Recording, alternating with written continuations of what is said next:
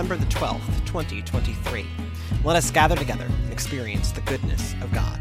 I'm Pastor Trey Comstock. We begin with our scripture of the week, Mark chapter 1, verses 1 through 8, and a piece by me entitled An Alien Harbinger of Joy. Then Pastor Emily and I will talk scripture and what an increasingly spiritual but not religious world means for us. But first, a reading from Mark chapter 1, verses 1 through 8. The beginning of the good news of Jesus Christ, the Son of God. As it is written in the prophet Isaiah, "See, I am sending my messenger ahead of you, who will prepare your way. The voice of one crying out in the wilderness, prepare the way of the Lord, make his paths straight." John the Baptizer appeared in the wilderness, proclaiming a baptism of repentance for the forgiveness of sins. And people from the whole Judean countryside and all the people of Jerusalem were going out to him and were baptized by him in the river Jordan, confessing their sins. Now John was clothed with camel's hair, with a leather belt around his waist, and he ate locusts and wild honey. He proclaimed, "The one who is more powerful than I is coming after me. I am not worthy to stoop down and untie the thong of his sandal. I have baptized you with water, but he will baptize you with the Holy Spirit." I spent a lot of my life dashing around from place to place, blasting here to there at the maximum speed possible. But when I walked the Camino de Santiago across north of Spain, I had to take in the world at walking pace. In doing that, you see the landscape slowly shift. Mountains give way to hills that in turn give way to plains. Plains rise up to hills and eventually become mountains again. Also, you don't so much arrive in a city as watch the city slowly cut itself into the countryside. The Camino has a goal. You want to arrive in Santiago de Compostela. The first time that I went, I gave myself an additional arbitrary goal. I wanted to arrive in Santiago specifically on my 20th birthday. In my late teens, the idea of living to 20 felt like an unachievable goal. Depression, anxiety, stress, et al. Felt all but certain to prevent me from reaching the beginning of a third decade of life. I didn't set out on my pilgrimage with any particular goal, but at some point on my journey, I decided that getting to Santiago would mark a turning point in my life, and that got tied to the idea of having, remarkably, lived to 20. By week 4 of walking every day and living out of a backpack, physically, I only had a few dozen miles to go, but psychologically, it felt like the trees and mountains would never end. Even as I woke up for my theoretical last day on the trail, to the sight of a large German man's bare rear end, uncomfortably close to my face, I couldn't wrap my head around actually arriving. I sang happy birthday to myself, packed up my gear for the 30th time, and set out to another hike through a misty mountain forest. Few hours in, a strange and austere sight greeted me. I emerged from a forest to a highway and rows of huge light poles a couple of dozen feet tall. The structure baffled me. There were a lot of lights, and they were very tall. What were they? Why were they so huge? Why were there so many lights? Had I stumbled upon something secret or alien? Days of mountains and trees had perhaps warped my mind a little bit. The approaching aircraft brought me some clarity. It was the Santiago airport. The lights marked the approach to the runway. They needed the tall poles because the airport, like everything else, was on a rise in the land. Once I had clawed my mind back from Area 51 fantasies, hope flooded my system. I finally felt close to Santiago, close to meeting my arbitrary and deeply important goal. The traditional spot where pilgrims are supposed to feel like they've almost arrived is the town of La Vacola. Its name comes from the fact that pilgrims would prepare themselves for their arrival and the end of their trek by cleaning themselves. The literal translation is a mildly rude way of saying, wash your bottom. The airport got built many centuries later and even further out. So my harbinger of joy was not an opportunity to lava my rear, but the utterly alien landscape of airport landing lights. I see these landing lights in Mark's description of John the Baptist. He, too, is a strange prophet of tremendous joy.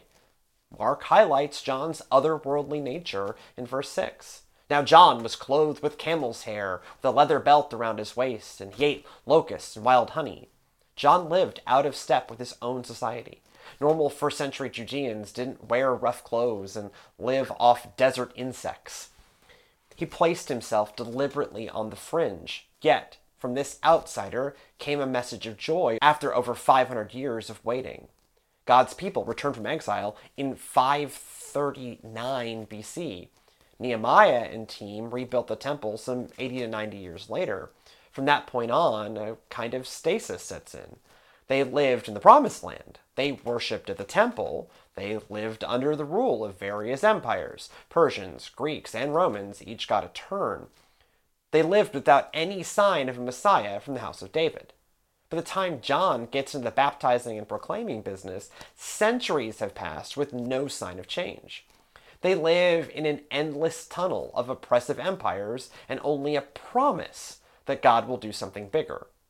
John stepped out onto that particular stage and broke that particular cycle. He became the messenger heralded by Isaiah, as it talks about in verse 7 and 8. He proclaimed, "The one who is more powerful than I is coming after me. I am not worthy to stoop down and untie the thong of his sandal." One can easily imagine that few folks expected to hear anything at all. Instead, all of a sudden, an unusual man proclaimed his words of hope. Both my strange Camino encounter and John the Baptist are highly specific occurrences, but I think they speak to something broader about God's hope. We never know when and from where our hope will come. We never know how it will show up. We might have expectations of timing and messenger, but we should probably throw those out the window. We expect smooth, clear, linear processes. But sometimes, hope can break through in surprising ways. Pain, hopelessness, and suffering can all seem like an impenetrable tunnel. But the harbinger of hope that might break you out could be just around the corner, just beyond the next break in the trees, or already proclaiming the good news in your nearest wilderness covered in camel hair and eating insects. So as you just heard in the piece, I approached this idea, my approach to John the Baptist this year, because this is one of those, like, you have to talk about John the Baptist 1 to 2 times per year, depending on how the schedule of texts work out, right? Like, because, are you going to do it for the baptism of Christ here in a Mark year? Because there's no, here's the story of how Jesus was born in Mark. It's not there. So it doesn't exist. This is how John the Baptist ends up in the Advent season, because this is just how Mark's gospel begins. It's Mark 1:1, right? Here's how it started. Let us meet John the Baptist. So the way I approach John the Baptist this year, as a guy I have to talk about with some frequency, is the nature, the kind of 2 kinds of change. The kind of change we like and the kind of change we do not like. Right? Because the kind of change that we like is the linear, it is, in the sermon, I approach this with the quote, "The night is always darkest just before the dawn," which of course does not reflect the astrophysical reality. That's not how astrophysics works. Astrophysics is the exact opposite, right? It is a smooth, it is a smooth, truly linear process of the Earth spins at an exact, more or less exact speed. The sun, not actually a fixed point, I understand, but the perspective of the rotating Earth on a daily basis is more or less a fixed point, and so it gets dark and lighter in a linear way. We like this version of change, right? Where you can see it coming from a mile away. And it's gradual, right? And it's actually darkest in the middle of the night, and it gets slowly lighter and lighter until the sun comes up. Right. And so that's how that really works. But obviously the quote, "Night is always darkest just for the dawn," actually comes from a theological context. It's a theological concept of the kind of change that we do not like, where it is nothing, nothing, nothing, everything. And I get that, it doesn't all happen in a moment, but from where John is doing his proclaiming here in Mark 1 to the resurrection of Christ is 3 years. right? If you have a gospel, like that is, well, Mark specifically, because John's gospel spans all of time from the beginning, right? In the beginning was the Word, yes. Right. And Matthew and Luke situate themselves at the birth of Jesus. Matthew focuses, we'll talk about eventually in the series, Matthew with the wise men, Luke with the shepherds and the angels and the actual birth moment there in the, laden manger, etc. So they situate themselves at essentially 0 BC, 0 AD, right? At moment one. John situates himself at the beginning, literally at the beginning of time. The beginning was the Word. Good job, John. In one chapter, you spanned, from an astrophysical perspective, 13 billion years. Cool. Well done. Ambitious. Very ambitious. Pretty impressive. Mark does neither of those things. Mark situates himself in the year 30, essentially. Jesus is fully grown, because there's not much of an age gap between Jesus and John. So Jesus is fully grown, and here we have a fully grown John doing fully grown John things, and he's about to baptize, in the next paragraph after our text ends, he's about to baptize Jesus. Yes, so but John as such a wonderful character. It's the crazy-haired John. It's the camel hair. It's the eating locusts and honey John. It's a very abrupt John. Well, it's not a gradual change, right? Everything in Mark is abrupt. Mark, but this is abrupt change, and what he is announcing is a process that, in some ways, is going to end in 3 years. Right. And so, in the scale of waiting that they've been on, this is we're doing 3 weeks in a row, where we're going to last week, this week, and next week, where we're going to be playing with the concept of the end of the exile, because we're doing 2 texts from Isaiah. And then this text about John the Baptist. This change that John is announcing is a change that has been waited on for 500 years. Right. For 500 years. They have been waiting for this change. And, we got the, how long, O Lord, when not that long after arriving, the temple wasn't rebuilt.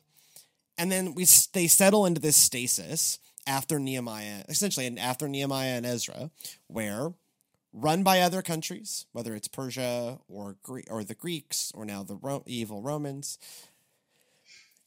And there's a temple, and they're in the land, but there is no son of David. There's no son of David. Where is the Messiah? How long, O Lord? How long? And by the way, that is, we are now 500 years removed from our last text, the text from last week, in Isaiah 60. Isaiah 64. Right. This is, that is sometime after 539, and this is 30-ish. We're working in vague Greece. Don't at me. We don't know exactly. Was he born exactly in the year 0? Probably not, but we don't know. It's close enough, right? It's close enough. Don't change your calendars. It's okay. Well, it's close enough for horseshoes and hand grenades. More or less, we're in the 20s, 30s. 30s-ish. 30s adjacent. And 80. 80, and before we were at 539 or a little later, they've been back, I'm not sure, this gets pitched as they walk into Jerusalem and immediately, oh my God, and maybe, who knows, right? Nearest makes no difference. We're in the 500s BC, jump to the 20s, 30s AD. This is more than 500 years. And then that is where John announces a process that will complete in 3 years. That's why I say that this is nothing, everything. Right. That's the night is darkest just before the dawn. Nothing.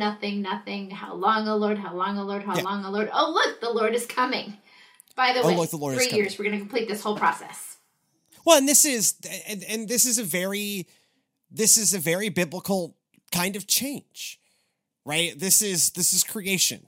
This goes back all the way. I didn't do this in the sermon. I did Exodus and the exile, but this is also creation. In the beginning, there's nothing, and then there's something, and who knows, right?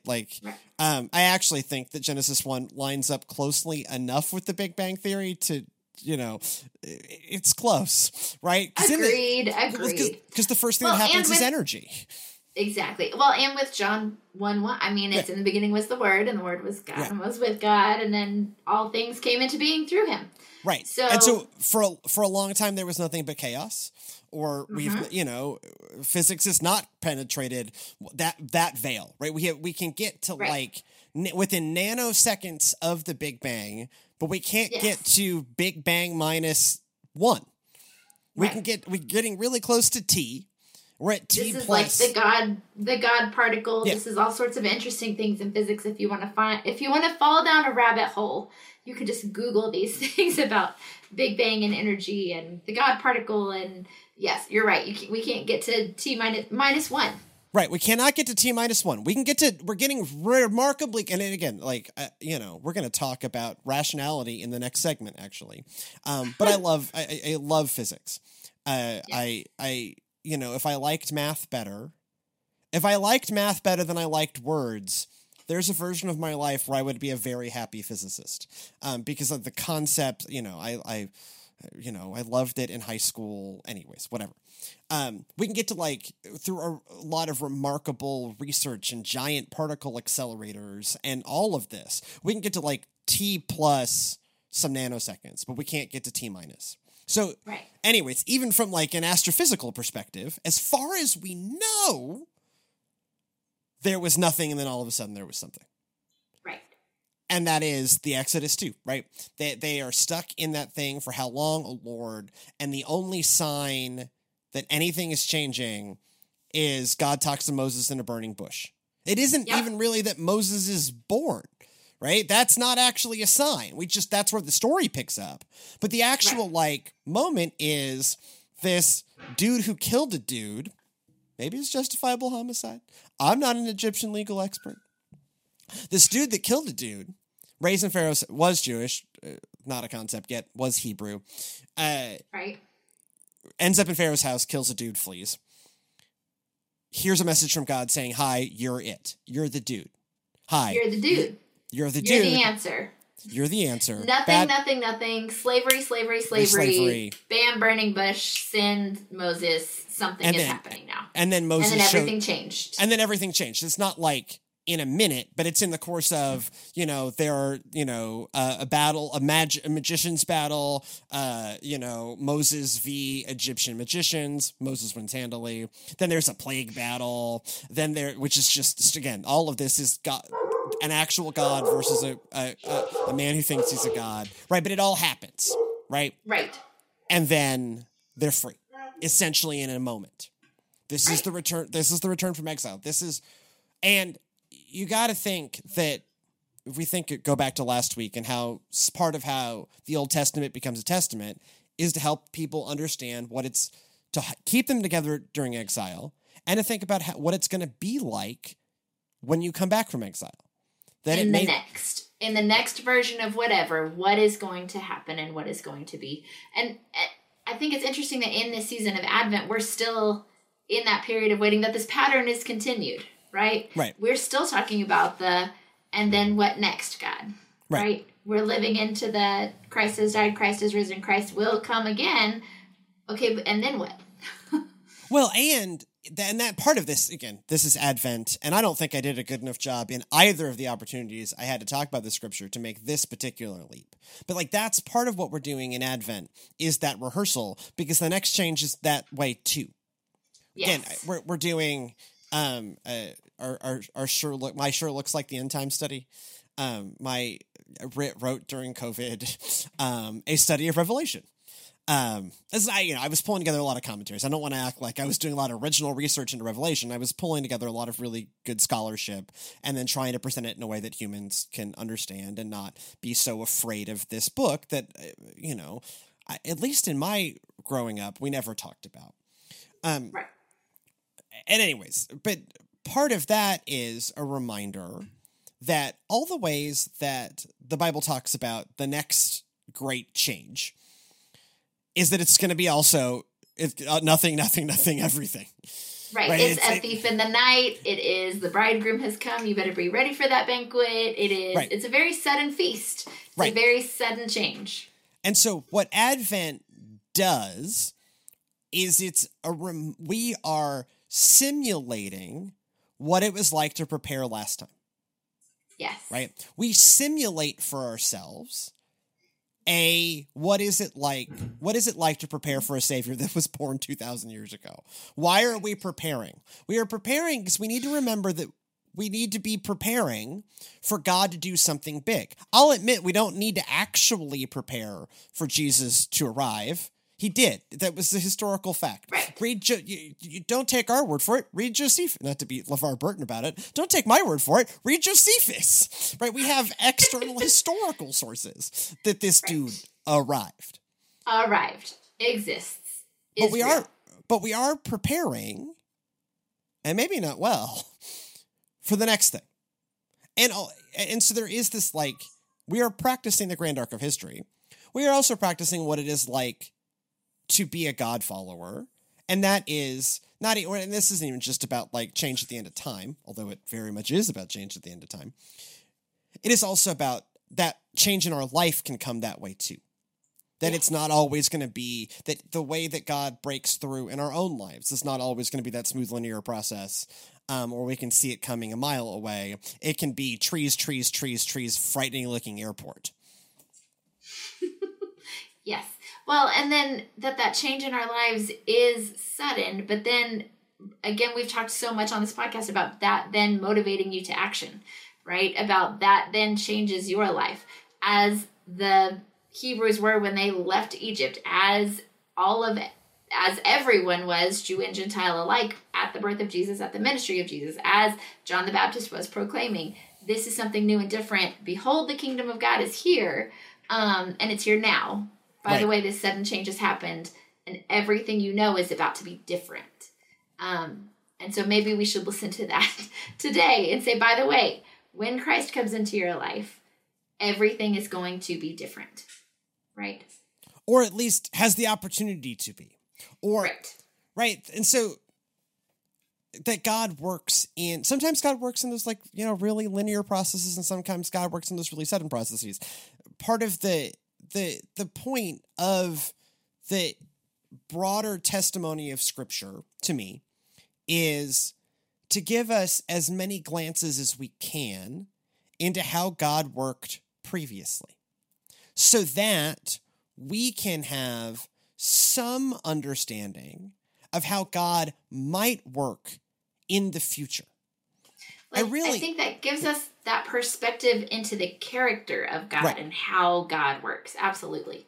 Right, that it is all of these authors over like, give or take like 1,000 years, 2,000 years of history. All of that, ending 2,000 years ago. But if you want to flash back to like, we'll set the creation story aside for a second. Where of like dates we can lay our hands on is, we give some sense because of other Middle Eastern sources about a flood, about the capital T, capital F, the flood. Right. I love the way Epic of Eden approaches this of like, we could think that like they all made up flood stories, or like, what if the flood happened and they all wrote about it? What if there was actually a flood, and archaeologically we just can't know, or anthropologically we can just know there was a flood. Right. Yeah, this is one of Sandra Richter's like really great, like, and I know she's not the only one, but she just puts it really well of like, this sometimes gets talked about like, but like, how do you know the biblical one's real? All these other people talk about a flood. Weird. So we have like multiple sources talking about the same thing that happened. So like, weird. Maybe that happened. So we can lay our hands on like the places that Abraham goes. Certainly once we pick up Abraham, we really have some like pretty solid of. And so if you looked at the stories before Abraham, the flood is the first place where we're now out of the garden. What is the garden? What is creation? That's a whole other podcast, friends. But anyway, so Scripture is, let's call it 4,000, for lack of a better way to talk about it, let's call it 4,000 years of history that was finished getting written about 2,000 years ago. Plus or minus a few centuries. And it is, part of its power is, it's all of these people trying to tell you their piece of the God puzzle, their piece, their encounter, their experience with God. And so it doesn't always, as we see in the Gospels, right? It doesn't always line up like a perfect little jigsaw, right? Like, you know, Exodus and Chronicles have kind of different, you know, Exodus and Numbers. Like, these books have different perspectives even on the same event. Like, one prophet will reinterpret another's prophecy as better information arrive. Anyway, like, right. But I mean, this is how you get to know somebody that you may not have met yet.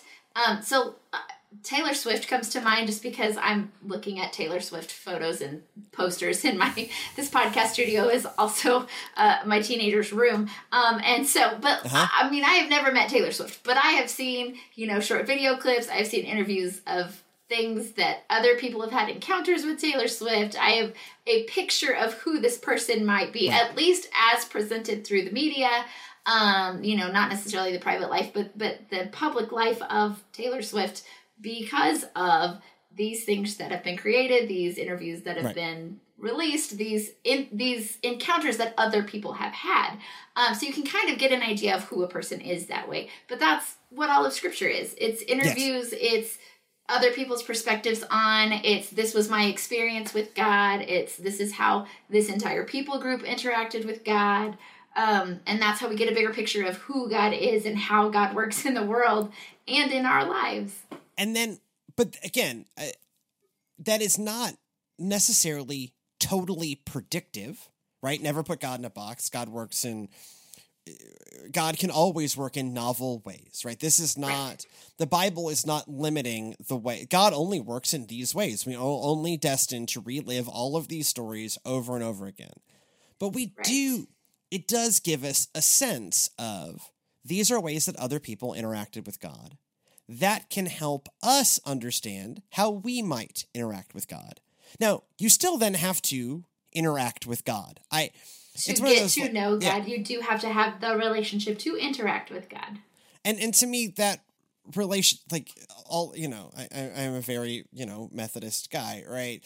I think of all of these things working together to give us the tools to understand God. To me, you know, a Bible without the actual experience of God starts to feel a lot like reading the Silmarillion from Tolkien, right? Which is like the Bible of the elves, right? And he wrote it, and it's amazing. But like, I'm not, you know, I don't walk away profoundly changed from my encounter with the Silmarillion. I mean, I get profoundly tired from my encounter with the Silmarillion. But it, you know, it's not just like you need the like living experience. It helps to me also to have the encounter of like other living Christians, right? Like it's all of these things in community, right? We are meant to do and experience Scripture in community too. This is how you get dangerous things with just one person alone on a mountaintop reading Scripture can come up with all sorts of crazy ideas, friends.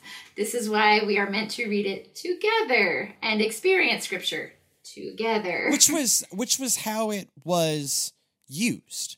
Right. All of these testaments, all of these books are written to a largely illiterate world where a small handful, a small percentage of the community would have been in any way literate. Right. There's a really interesting argument from biblical scholars. Take this for what it's worth. Jesus is literally the Word of God, but was the human Jesus illiterate? Now, we know he reads Scripture. We know he reads Isaiah, but that can be rote memorization. Right. We have no writing from... This is an argument from silence, but it's a really interesting argument from silence. We have no writing that has made it into the canon. There are a lot of people writing way later that, this is the God. This is what Jesus wrote. That was 300 years later, friendo. It's not. We have no writing that gets traced to Jesus of Nazareth. We have writing that gets traced to within 20 years of his life. We're reading one. We read one at the start of this episode. It's Mark, right? Mark is the first gospel. Paul, we have but we have like Paul, which is less than a generation later, right? So it's not like all of this emerged hundreds of years later. We have this is still firsthand accounts of the life of Jesus. Right. Like we can get really close. But there's no writing from Jesus, which is interesting. That is an interesting argument from silence. And from the ancient world, we have a lot of writings from the dudes, right? Your Plato's, your Socrates, your Epicurus's. Like, we have things that we can trace to, like, the leaders of the Stoics, to the lead Epicureans, to Plato, Socrates, Aristotle, et al. Right? But we don't have that for Jesus of Nazareth.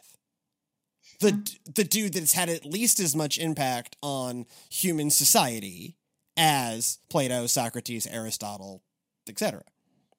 Yes. And so that's really interesting. And as a son of a carpenter, there would be no reason for him to learn to write.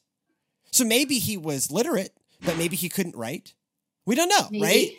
And again, he's the literal word of God. Like, this gets into the fully human, fully divine, complicated, whatever. But it is interesting that we don't have we have his words recorded, and we think some of those get pretty close to what he really said. Even biblical scholars will get like, some of this is probably, even the most cynical among us will say, some of this he definitely really said, but it was other people writing down his words. Yeah. That's interesting. Yeah. It's so the way we experience God through these lenses, I had it explained to me one time that was really interesting, and it's kind of helped me wrap my mind around it. Because God is incomprehensible to our brains, right? Totally. Because our brains cannot count to infinity, because we cannot imagine infinity. Even in our greatest imaginations, we can't think that big. And so I had someone explain it to me like a Rubik's Cube. And a two-dimensional person. Like, take it back a dimension. Yeah. Like, if you try to explain a Rubik's Cube to a 2D little drawing of a stick figure, they're going to see one side of it, and they're going to see a red square. And then you show them some more, and you see a yellow square. And then you show them the other side, and you see the green square. But you don't see the cube, because they're thinking in 2 dimensions, not 3. That's sort of like, imagine us as that little stick figure trying to comprehend all of who God is, and we just can't quite get that grasp yet. We get a picture, right? We get a piece of. We get one side at a time. We get this image from Isaiah. We get this image from the story of Moses and God's people. We get these different flashes in Exodus. We get the Gospels. We get, Paul. So we can try to imagine this entire multidimensional thing, but our brains cannot quite conceive of how many dimensions, how big, how great, how grand God truly is, how omnipotent, how omniscient God truly is. And so trying to imagine that and that was just a helpful analogy for me to wrap my brain around. Like, I've got pieces, I've got lenses with which to view scripture through, that I can get pictures and glimpses of how amazing God is. But we don't get the whole picture, right? Even in all of this, we don't get the entirety of the picture of who God is, until someday when, again, this will not be a gradual change this will be an all of a sudden change. Yeah. This will be an instantaneous, nothing. We get little bitty glimpses, and then, bam, there it is. Now we have a greater understanding. As has happened before, as will happen again. That is why we prepare. And that's as good a place as any for us to pause and take a quick break. And then on the other side of the break, we're going to talk about one of weirdly our favorite things to talk about on this show, statistics about religiosity in the United States in our segment, How to Restart a Church. We will be right back.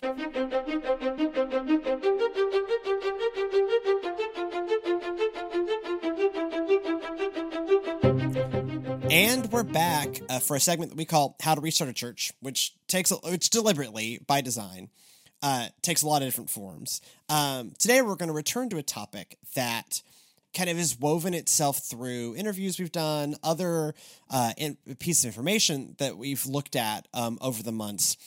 When we're back to some statistics, or I'm back on my social, I have 2.5 degrees in the social sciences. And so I'm back on my social sciences, whatever. So we got a Pew Research Center, one of these kind of major, fairly reliable polling institutions, put out the results of their survey on American spirituality via their American Trends panel that they conducted from late July to right at the beginning of August. So July 31st through August 6th, where they surveyed 11,200 people they see as that they have constructed to be a representative sample of the United States. Okay. Yes, and this research just came out last week. So this is brand new statistics. Brand new. So they published the results of it on this article that I'm looking at on Pew is from December 7th. And so the headline that they pull is 7 in 10 U.S. adults describe themselves as spiritual in some way, including 22% who are spiritual but not religious. I'm going to hit some of their top bullet points, and then we're going to kind of dive into why we find other things we found interesting, because there's a lot in here. Whatever platform you're listening to this, watching this on, a link to this article is in the episode description, whether you're YouTube, Facebook, or your podcatcher. It's all there. So you can read this too. There's a lot in here, but these are the results that they kind of highlight as their top bullet points. 83% of all US adults believe people have a soul or spirit in addition to their physical body. 81% say there is something spiritual beyond the natural world, even if we cannot see it. 74% say there are some things that science cannot possibly explain. 45% say they have had a sudden feeling of connection with something from beyond this world. 38% say they have a strong feeling that someone who has passed away was communicating with them from beyond this world. 30% say they have personally encountered a spirit or unseen spiritual force. Overall, 70% of U.S. adults can be considered spiritual in some way because they think of themselves as spiritual people or say spirituality is very important for their lives. Part of why this overall, having this wonderful statistical glimpse is it once again says that the narrative of progress from previous decades is not what played out. The narrative, they call this the narrative of atheist progress, right? That there is this and you read a lot of, even I read a lot of this in talking about the developing world, right? That, as the developing world becomes more developed, they'll become less religious like us. We here in Europe went from being very religious to being very non-religious. And so the other developing countries who we look down on in interesting ways will become less religious like us. And that's just not what's happened. Right, it just did not happen that way. It just didn't happen. People are still spiritual. It didn't happen in the developing world. And also, and the Americans, who are always slightly behind us, will have this experience too. And that's just not, it's just not what happened, y'all. It isn't what happened. But I think they're asking the interesting questions now because they're trying to redefine, they're redefining what is a spiritual experience versus a spiritual practice, how people define spirituality has the questions that they're asking to get these statistics has changed as well, because the conversation has changed, because I think people have realized that religiosity and spirituality have different meanings than when we originally started looking at this data and started taking these polls. The Pew Research 20 years ago didn't look like this. Well, they even say, they don't know if this is different over time, because they're this is the first time we've asked this, because we've seen the decline, they've seen the decline of organized religion, right? They've seen the decline of people claiming, and this is something we've talked about, I don't know, every other week, right? The rise of the nuns, right? The rise of no particular religious affiliation. And so they asked the next interesting, and they're seeing that catching in other questions, like a rise of something called spiritual, not religious. And so they're trying to, in a very social scientific way, capture, but what does that mean? Is this growing? How many people are like this? And where you end up with is the vast majority of adult Americans see a reality that is not purely rationalistic. Right. And they also introduced this subconcept of spiritual and religious. Yes. Those who are religious, who recognize and identify as a specific religion, but also see this other side of very spiritual experience that they've had that maybe doesn't fit in their religion box. Well, which, by the way, which ends up being, some scrolling down, ends up being the majority of, there are kind of three big buckets that people end up in this survey. Neither spiritual nor religious, spiritual but not religious, spiritual and also religious, religious but not spiritual. The smallest piece of that pie is religious but not spiritual, right?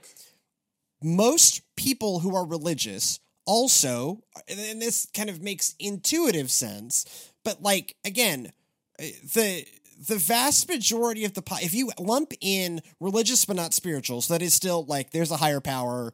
I'm probably, on this podcast, I'm probably the closest to religious but not spiritual. I don't actually qualify as that, but like I can understand this.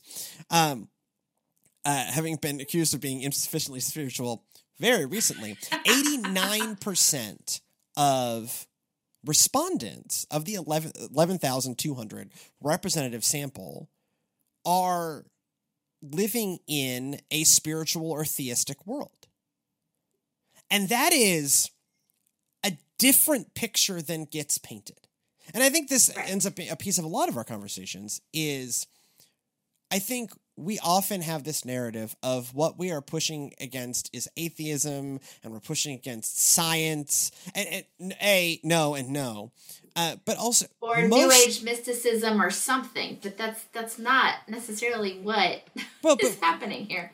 The world does not seem to be becoming like wildly less spiritual, wildly less interested in concepts of higher power, concepts of a soul, of life after death. Yes, right, or that like.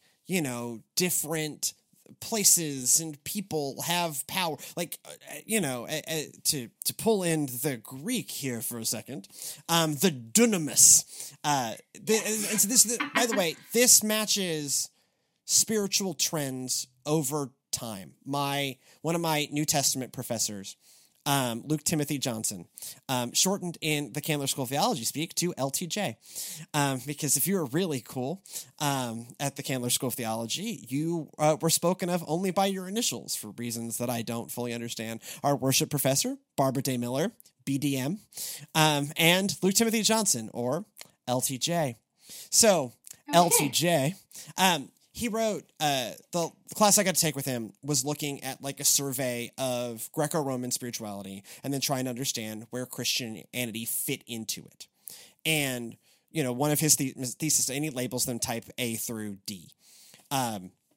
Type A religiosity is people who are interested in interacting with the power of the divine. The divine, and he said dunamis really good. Dunamis. Dunamis. And that is, by the way, what is showing up here. That is the 83% of respondents who are, or whatever this is, if you add 70% that are spiritual, right? So 70%, whether they are in an organized religion, which is 48% of people who are spiritual and religious, or the other 22% that are spiritual but not religious, say, there is power out there, seem to be saying, according to Pew Research, there is power out there in this world, and I can interact with it, and I want to interact with it. And this matches, in terms of not specific beliefs, but broad spiritual trends. We've been this way since at least the Greco-Roman times, because that's, where, That's when we started writing it down. That's where, at least where the professors that I learned from, like, this matches, if the Pew Research existed in the Greco-Roman world as Christianity emerged, it would be, about 70% of people, really sense that there's a divine power and they want to interact with that. They want that divine power in their lives. Religion type A, or 70% of Pew's respondents here. Right.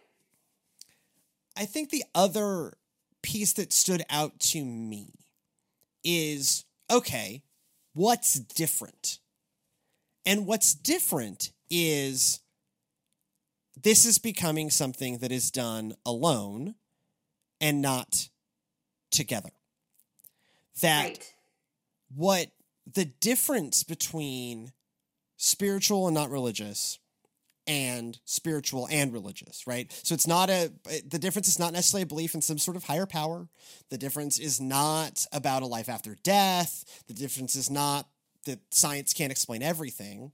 The difference is it is essentially what the data bears out is only religious people are doing this work together as a community.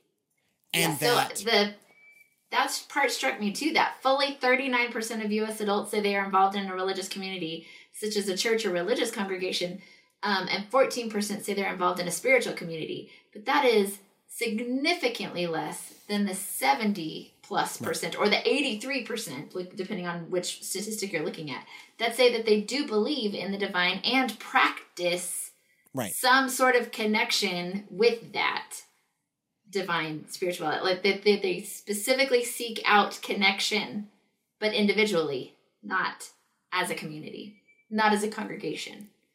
And that's where, to me, that like the hope in this is we're not actually making a case for that the world is a big and weird place. We're not actually making that case. The normal humans that we were interacting with that don't go to church, that don't think of themselves as Christian, the vast majority of them, you tell them, there is a world beyond, there is more to this world than meets the eye. Most of them are going to go, yeah, bruh. Yeah. Well, yeah. No, I'm with you. I totally get that. I've totally experienced that in some way or another. In some way or another. You know, we had, when we talked to the Seans about Gen Z spirituality, right? That this aligns with that, right? That we are not fighting against like European rationality. We are not headed towards the, Soviet Star Trek future where no one believes in God. Everyone wears where God is dead. And everyone wears a jumpsuit and drives a Lada, right? Like that's not the world that we're moving to. Fashion has only become more individualistic over time, not less. And the like pull of the spiritual, right? This is very C.S. Lewis, right? Of the God-shaped slot in your life does not seem to be decreasing drastically over time. Right. And our awareness of that God-shaped slot as a whole of the dunamis has also not decreased. People recognize that it is there, whether they have the name for it or not. Right. They recognize their need for a connection to the spiritual side of things. They recognize the existence of their soul. Right. That's the lead is, the majority of Americans continue to believe, Christian or not, that there is a soul, right? Which is this so that is in some ways that shifts the task. The task is not, hi, you need to believe in something other than reason. Yeah, cool. We're good. Got it, bro. We do not need to fear the movie God's Not Dead. First of all, it's a bad movie. Second of all, that's not really what's happening out there. That it's not a bunch of atheistic professors who cannot enter into the world of the dunamis. It is actually a lot of people who really do feel that something innate in humanity seeks the dunamis, but they are seeking said dunamis in disorganized rather than organized ways. Well, and I wonder if it's because we, the church, capital C, never gave people a good answer said, well, I can worship God on a mountaintop by myself. Well, yes. Yeah, but please give us money. Sorry, what? Right. I mean, we didn't have a good answer, and we, as a whole, did not give people. We never made people care about but I think the religious side of spiritual, but not religious, right? So I think it's two pieces, right? Certainly, as we talked about with the book Nonverts, like the challenge with mainline Christianity wasn't that they thought we were all jerks. It was that we never taught anybody to care. Like there was no dunamis, right? Like we are the like religious but not spiritual. Like yeah. No, like this is, by the way, religion in LTJ's construction of the world. This is religiosity type B. This is religion is moral striving, right? Like be good, right? That all of be religion, a good person. I can do that on my own. I can do that on my own. Thank you. Right? Jesus can teach you some really interesting moral lessons. Yeah. No, he can. There's more to it than that. But like, so part of it's what I see as the fundamental failure of mainline Christianity, thanks to non-verts, is like we didn't make them care. And one of the reasons why I think in framing this discussion of why we didn't make them care is there wasn't a dunamis, right? There wasn't a power. There wasn't a, everyone's too much like me where it's like, I'm fine. You were good. A bunch of, spiritually crippled pastors leading a spiritually crippled world. So that's part of what happened. The other problem is, Protestantism made it all about, accept Jesus and go to heaven. Punch your ticket. And punch your ticket and then you're good and that's the end. And I can do that on my tractor. Right? Like, I don't own a tractor, and nor do I intend to. Although they're awesome. But we lived in a place for whom that was the real narrative. This is a real conversation of like... For a lot of people. This is... I'm going to change the names to protect the innocent. But this is a real conversation I had where like every other member of the family came, but the patriarch did not come to church. And I would sit with him, he's a lovely human. And I'd go, hey, why? I'm like, well, I can worship God on my tractor as well as I can in church. And on some level, I mean, yeah, but also part of the work of the dunamis, now we're talking about the Holy Spirit as the present power of God, is connecting with each other.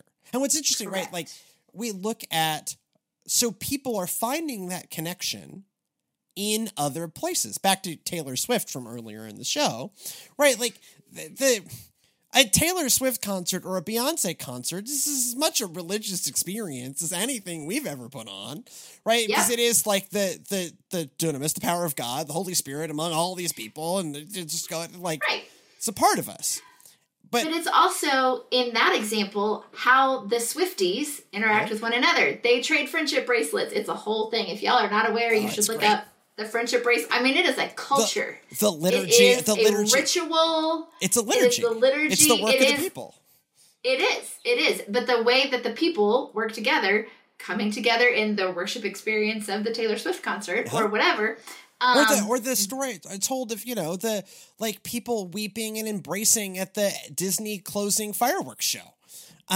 Which again, it was just as worshipful as, it was just like thousands of people at like, dark in February, and like they're playing the music and all these projections. This is an amazing show. And like people are weeping and embracing over Disney. But we're not. That is becoming separated from our understanding of our interacting with the divine, with power. Instead of recognizing that our interaction with the divine should motivate our interactions and change our interactions with one another. That this is how you're supposed to live in community. And actually, this is how communities are supposed to come together. Yes, you can find that in nature, right? And yes. You can find that in an understanding the people you love who are no longer with us in this realm are still very much with you. And also, it is found in the ways that communities can come together to do amazing things. All of that is the same thing, or the way that we can find reserves of emotional and spiritual energy to overcome major challenges in our lives, right? We call that God's grace, right? Like we have words for these, but I want to take our words out of it for a second, right? Like all of those concepts seem to be free floating in the part of the majority of our culture that does not go to church. And our work is, how do we take seriously that culture, understand where they're with us, right? Where they already understand the things that we think we exclusively understand. And how do we help folks see the fullness of this reality, right? That community and connection, and that the church is theoretically an intended part of this. To me, that's the work. The other part of it is to, like, you know, be worth showing up to. And I don't, again, by this, we don't mean the Laser Light show that we be actually loving. Get good, son. Get good, son. Right. Be loving.